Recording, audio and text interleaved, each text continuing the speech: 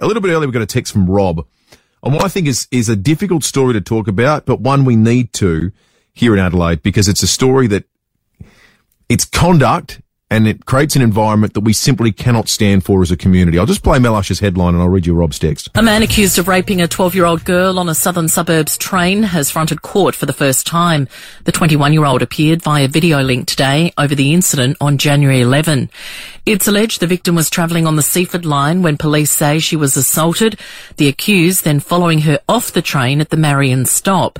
He's yet to enter pleas to 3 charges. A home detention report has been ordered with another court date next week. Now, as I say, it's difficult to talk because the subject matter is awful. It's just beyond awful.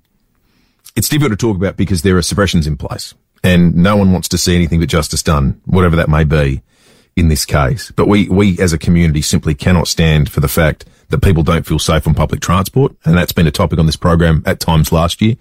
And we certainly cannot stand for a scenario where 12-year-olds, where our kids don't feel safe on buses. This is every parent's worst nightmare, this story. And it's a story, despite the difficulties around it, that we need to digest and discuss because of the seriousness of it. Because it goes to how safe we feel in our town. And the way so many people get around is on public transport.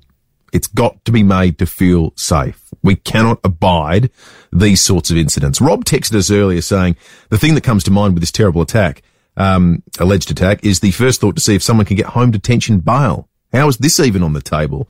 Straight away we go from victim care to looking after the alleged offender as the court's first priority. They never learn. Well, Rob, as we've pointed out on repeated occasions on this program, there is a baked-in reluctance to send people behind bars, both after they've been found guilty of something and indeed especially so in the lead up. Sean Fuster's done a wonderful job in explaining that. It is baked into the system.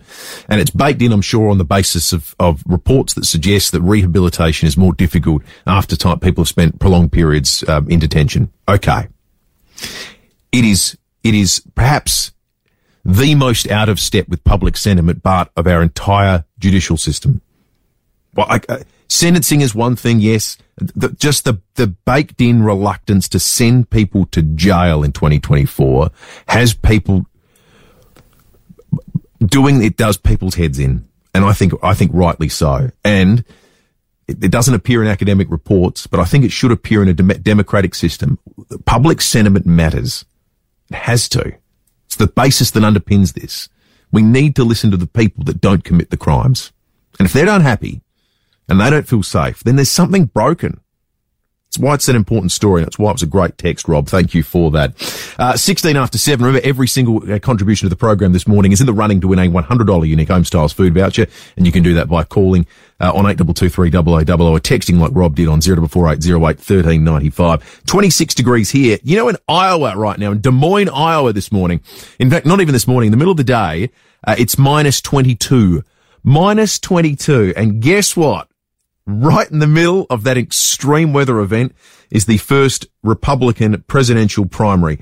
That is the process by which Republican voters can go to the polls and determine who they want to contest the presidency. Now, we know Donald Trump holds a massive lead in the polls, some 48%.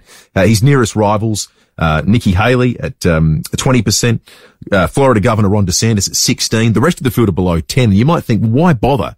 The most optimistic of optimistic advisors to those others would say, perhaps the other 52% of people who are voting for our gaggle of other Republicans are anti-Trump people. And all you need to do is be the one person left to contest Trump as people drop out of the race. And you can tighten this thing up, which they tend to do over the course of the primary season. But right now, he is an outrageous front runner and someone who's bucked every trend, hasn't participated in the debates, hasn't campaigned hard in Iowa, which is what people typically do. In fact, I'll play some audio that will demonstrate why he hasn't had to do any of these things. It's because he plays the media game better than anyone. Now remember, minus 22 in Iowa, where people will be lining up to go to the polls. The health authorities there have issued a warning saying that minus 22 is one thing, but the wind chill factor when the breeze blows is significantly cooler, and it's so extreme you can get frostbite on exposed skin in as little as 10 minutes. Here's Donald Trump. You can't sit home. If you're sick as a dog, you say, darling, I gotta make it. even if you vote and then pass away, it's worth it. That's Donald Trump. He's rallying call to voters in the extreme conditions. Here's Nikki Haley and Ron DeSantis. Today is the day we make history. Today is the day we make history because we tune out the noise of the media, we tune out the noise of the politicians, and we raise the voices of Americans that say, we want a better day. Here in Iowa, you have the ability to change the trajectory of American politics. There's a reason he's on 48. And it's because he talks to people better. He uses the media better. He says outrageous yet more interesting things. They sound like politicians.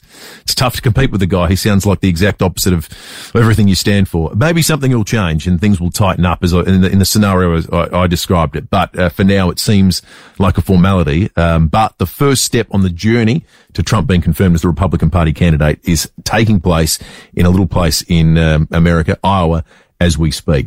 David Penberthy and Will Goodings, 6 to 9, 5AA Breakfast.